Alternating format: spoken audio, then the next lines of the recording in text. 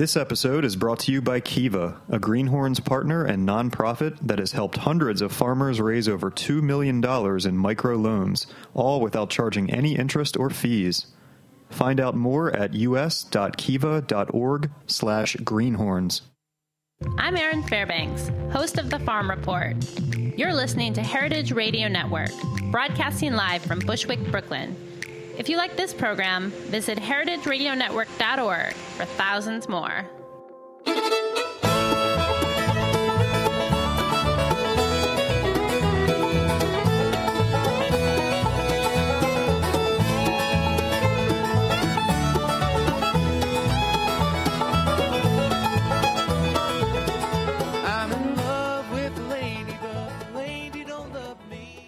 Hello, Greenhorns. This is Greenhorns Radio, radio for young farmers by young farmers. I'm your host, Severin. Today, we're talking about grain. We talked about grain a lot recently, but now we're going back to grain, and we're talking with Grayson Gill. What an amazing name, Grayson. The grain man and owner of Bellegarde Bakery. Welcome to the show. Thank you very much. So we don't have that many people on the show from Louisiana. I wonder if you could just situate us a little bit in the food landscape of this, the bottom of our great river, the source of our the Louisiana Purchase is named for your state. You have amazing food culture, all these things. Will you just give us a little introduction to your part of the world? Yeah, we live in I'd say the most culturally diverse and rich state in the entire country. Obviously, I'm a little bit biased, but it is an incredibly beautiful culture and state that we have, not only in central and south Louisiana, Baton Rouge, Lafayette, New Orleans, but also in the northern part of the state, which is mostly pine forest, big watershed. And we are coming up here in New Orleans on our tricentennial of colonization by, Europeans, the Spanish and the French, and also the English. So in 2018, we're going to have a tricentennial celebration put on by the city. So that's 300 years of European foodways in the city. And the city passed hands through originally the French, onto the Spanish, English American, back to the French for a second, and then during the Louisiana Purchase, as you mentioned, it was transferred over and became a territory of the U.S., and we had statehood achieved in 1812. So we have an incredibly rich and diverse foodways, a culture of the foodways, not only due to the amount of time, but due to the quantity of cultures that have been here, not only the natives, but also the European and African, as well as Caribbean influences that we've had in the diaspora, and they've created this incredible patois of cultural foodways and music and literature and just living in general down here in Louisiana. So it sounds like you're there by choice. I'm here by choice, yeah. My best friend's mom is from here. He and I were living together in Europe, and I was in New England for a winter, actually on a farm doing woofing in New Hampshire, and I called Tyler in February after I had finished shoveling a roof and full of snow. It did a really meticulous, nice job of cleaning the snow out of the way, and the old gentleman that owned the farm came out from his office to let me know that he had just heard that another Northeastern was on the way. And that's when I called Tyler, who was down back in Louisiana, and I asked him what the weather was like, and he said that it was 85 degrees, and that was the middle of February, and within about a week, I was on a bus, and I had moved down here. That's a pretty precise account. Yeah. And so let's talk also, I'm getting lots of email about Standing Rock, and so I'm thinking a lot about refineries upstream, downstream, and as a downstream guy, looking right out at the dead zone from the Mississippi and in the corridor of toxicity that is part of the refinery network. If you could just talk a little bit about the environmental contamination and forces that you're contending with down there. I think the biggest issue that I confront as a baker and as someone that owns a stone mill is that we're just really in the grip of the commodity system here in southern Louisiana. So the top 5 crops that we grow in state, 4 of those are non-edible. So it's stuff for ethanol, or it's like cotton, or it's stuff for seed. So we're really disenfranchising not just a fraction of the population, but a vast majority of our population because of I think the policy level choices that people are making when it comes to agriculture here, not only in southern Louisiana, but in the entire state. And I think the biggest irony is that we've hit, the last stats for 2014 was more than $4 billion that GMO corn, and all of the implements and pesticides and everything that are used to grow that GMO corn, which everyone is well aware is used upriver from us and which has created a dead zone, we go ahead and do that to ourselves on top of what's already happening to us upriver. So it's this big paradox and this big tragedy and this big irony that all the practices and the behaviors and the ingredients that are being used upriver from us to create the second largest dead zone in the world, we're duplicating ourselves by growing so much corn and so many soybeans. And we export 90% of the seafood that we catch in state, and we also export 90% of our food, we import 90% of our food. So we have a state with, depending on your opinion and where you are, we have 4 or 5 growing seasons in Louisiana.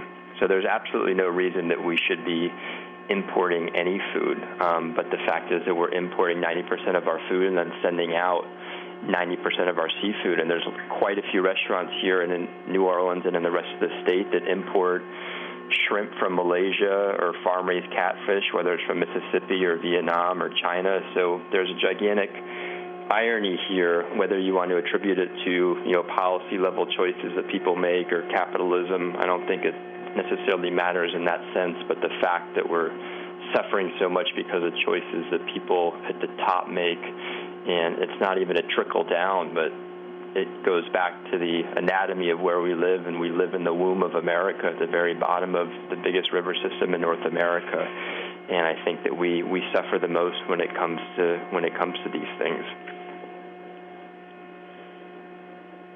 So let's talk about your core business there, your mill, your bakery, what you make, who you make it for, and the supply chain that you're trying to build. I own a commercial bakery, and we've been in business for just shy of 4 years now. We have a 40-inch stone mill that was built in Vermont by my friend Andrew at Elmore Mountain Bread.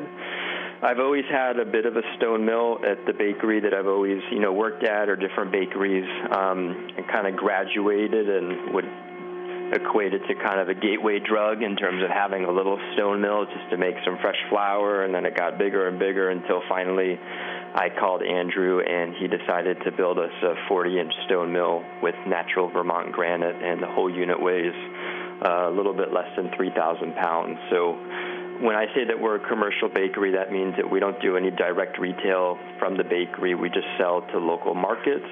We sell to Whole Foods, and we sell to restaurants. So 2/3 of the business is just wholesale to restaurants, cafes, other places like that.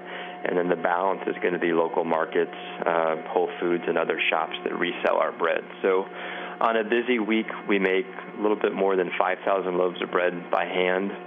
We do a type of fermentation called retarded fermentation. So the dough is fermented overnight in the walk-in at a pretty cold temperature for a long period of time. Everything ferments for at least 16 to 20 hours before it's actually baked. So we're always mixing the dough today for tomorrow. That is really good for production in terms of lifestyle and the way that people can live in terms of having a safe, equitable life that doesn't require a graveyard shift.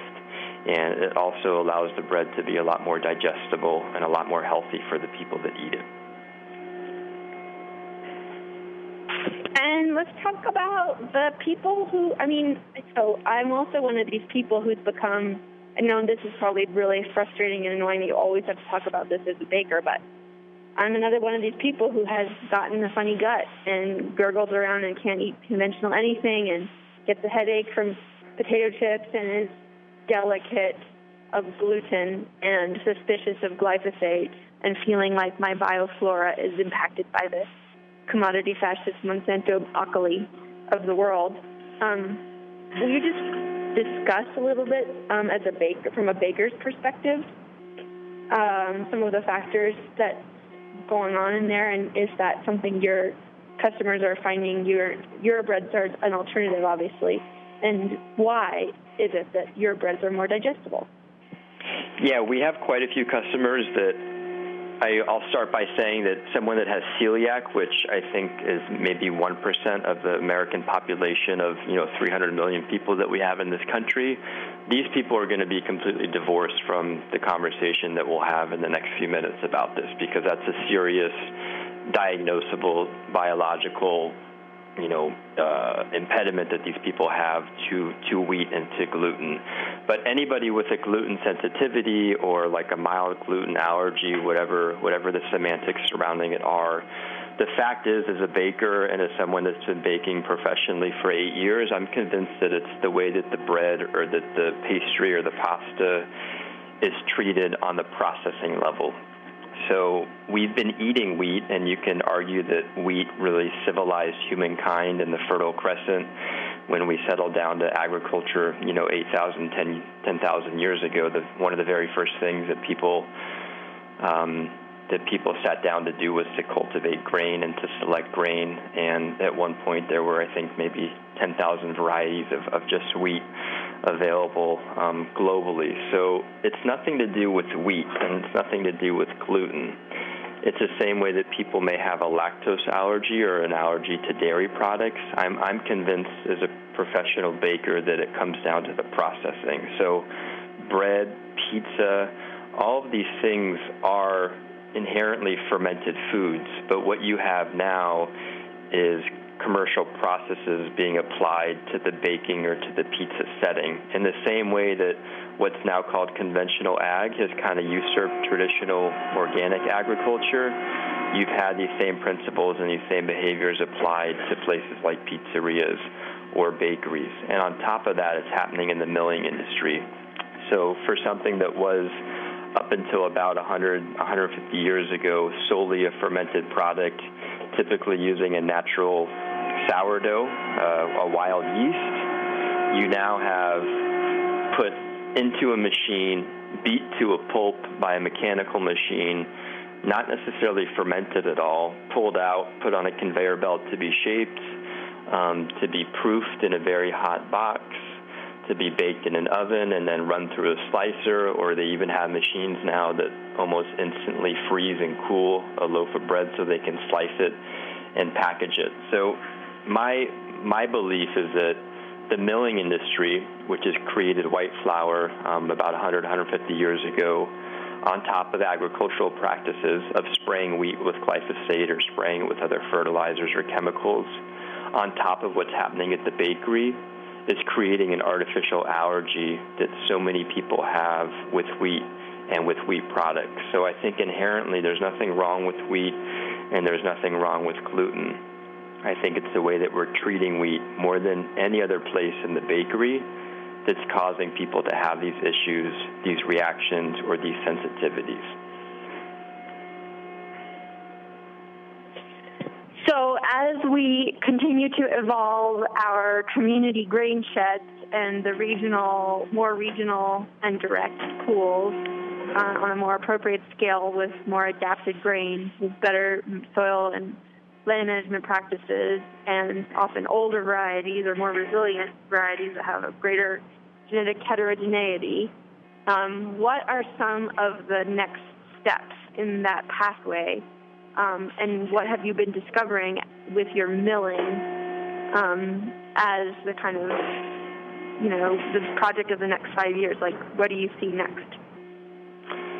I think the next step is really democratizing access to fresh flour and to organic food. And every time that I go to a meeting or I go to have a conversation or I meet with chefs or whomever it may be, the most important thing is that, I'm a baker and I have a mill as well too, but I never want to isolate grain from anything else, whether it's vegetables, whether it's fruit, whether it's talking to fishermen in the Gulf of Mexico who are affected by the choices of the grains that we eat in New Orleans, or the grains that we eat in Illinois, because of that runoff is creating a dead zone that they have to work around. We have a $4 billion seafood industry in Louisiana that's really been decimated, not only by Katrina and not only by the oil spill, but also by the choices that we make as a community within the United States. And I think it's really, really imperative that we stop isolating conversations about the water table in Illinois from talking about a local grain economy in Louisiana or New Orleans. And it may be hard and it may be far-fetched to keep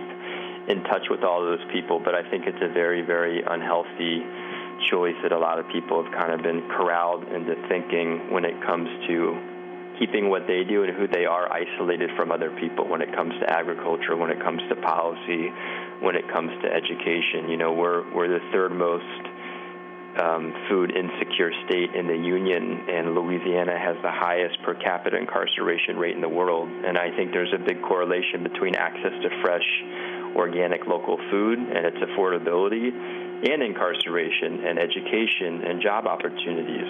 And I don't think it's fair, and I don't think it's healthy, and I don't think it's productive to keep those in their silos, or to keep those people or those groups that are working against that separated from one another, whether it's artificial or whether it's philosophical, whatever it may be. I think it's a really incorrect behavior to have. So for the next 5 years, my goal is having access to more local and more regionally grown organic grain, which hypothetically is going to allow me to lower the price of the flour that we sell and to get it into more restaurants, more bakeries, schools, senior centers, whatever it may be. So on the surface, that's the goal. And then when you dig beneath that, you find that there's a gigantic educational component to teaching people how to work with fresh flour. Nobody really learns how to play music on an electric instrument. They typically learn how to play something acoustically, and then they plug in. So when you approach somebody that really has only learned how to cook or bake with white flour, it's almost like they've only learned to drive on an automatic shift car.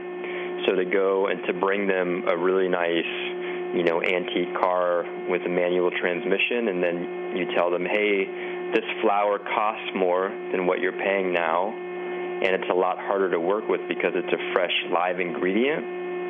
When you're going to place your first order, you're really expecting a lot. So there's a gigantic curriculum that needs to be attached to people talking and using and making fresh stone-milled whole grain flour available to as many people as possible. But we've been so inured to white flour and kind of how dead and how insipid it is that we have to create a brand new infrastructure and a brand new culture around fresh whole grain stone milled flours, because everything about it is different, whether it's the price, whether it's the use, whether it's the storage, or whether it's the adaptation of it in the kitchen or in the bakery. So more and more, whether it's teaching a class with med students from Tulane University, which we did 2 weeks ago, or it's having a grain dinner with state representatives from Baton Rouge and other chefs locally, or it's having a 6-hour class with, you know, just a bus tub and a digital scale here at the bakery, teaching the public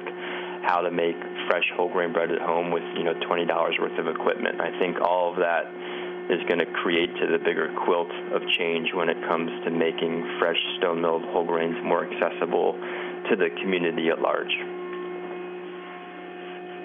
Yeah, one of the challenges I see is getting into alignment with and into cahoots with and deeper in the coherence with our adjacent movements. I just was, you know, I'm doing this land reform symposium, and I just went over and flyered all around and talked to the people at the food bank and the, you know, people who deal with used bread, basically, and also empowering a lot of small business startup with their kitchens. They're often women making their traditional foods and selling them on a small business basis, you know, and so unfortunate how the food movement and the hunger community are not as deeply in cahoots as they could be, because one of them, you know, has a tendency towards higher end market, and the other one depends the majority of its calories on the bottom end of the industrial food system and the companies that donate them all the product that they need to distribute. So it's so beautiful that you're using your bakery as a place for cultural and activist coherence, and you're kneading it all together and rising it up. I see also that you have so much interesting travel and studying of breads around the world. I wonder if in the last 5 minutes you could talk a little bit about your travels and your kind of creative practice in this community of bakers, and what you're, just a little of what you're tracking as you're out in the world looking at these different foodways.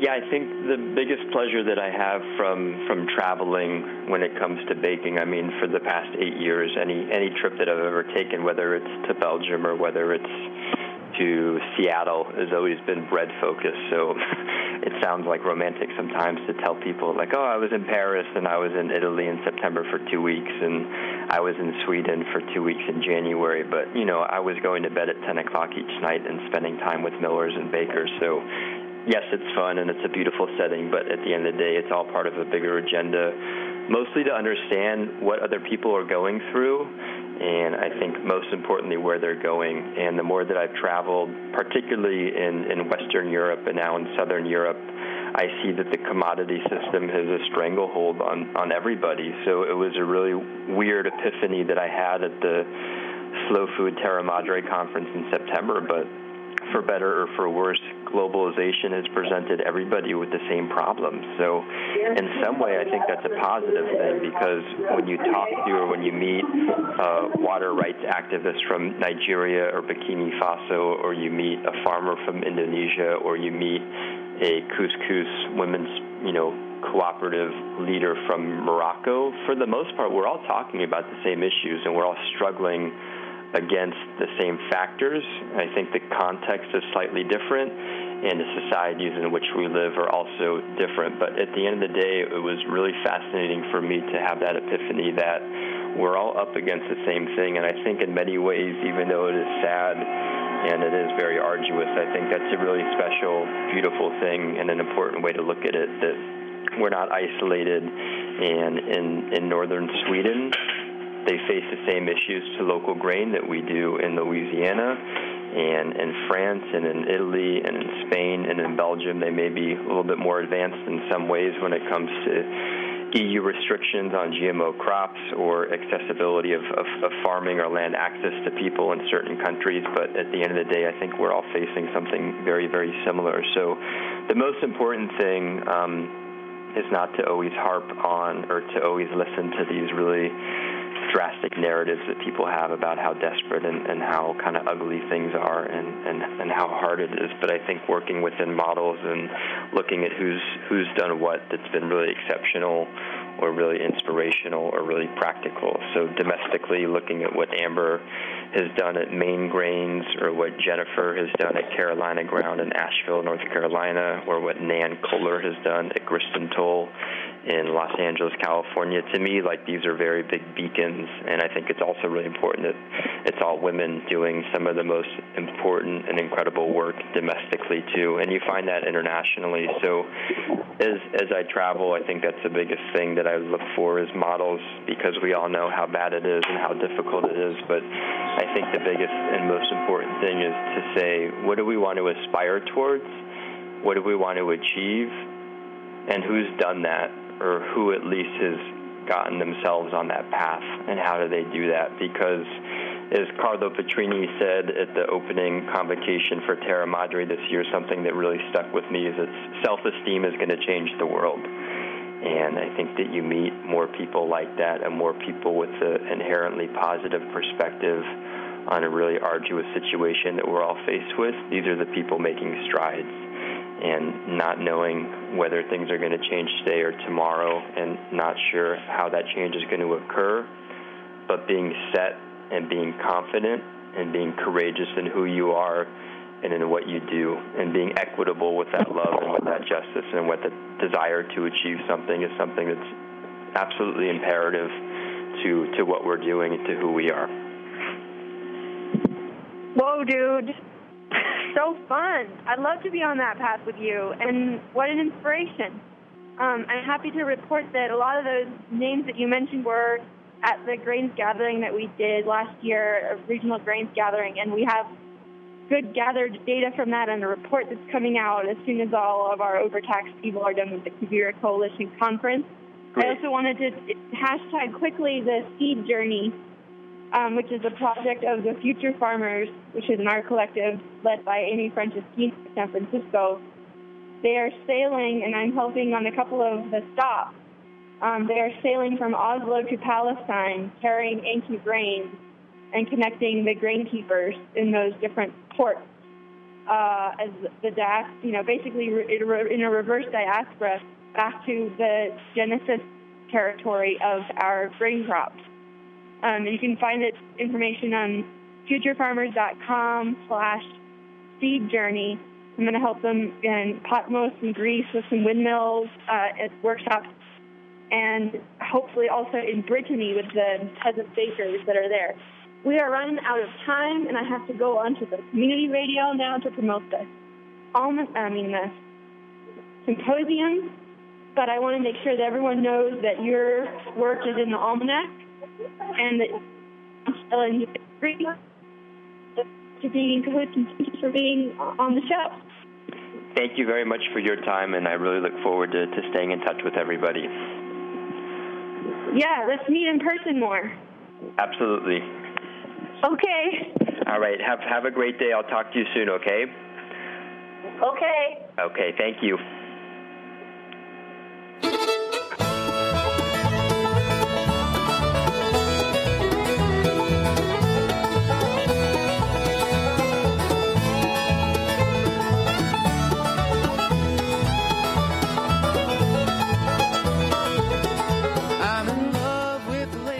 Thanks for listening to Heritage Radio Network, food radio supported by you.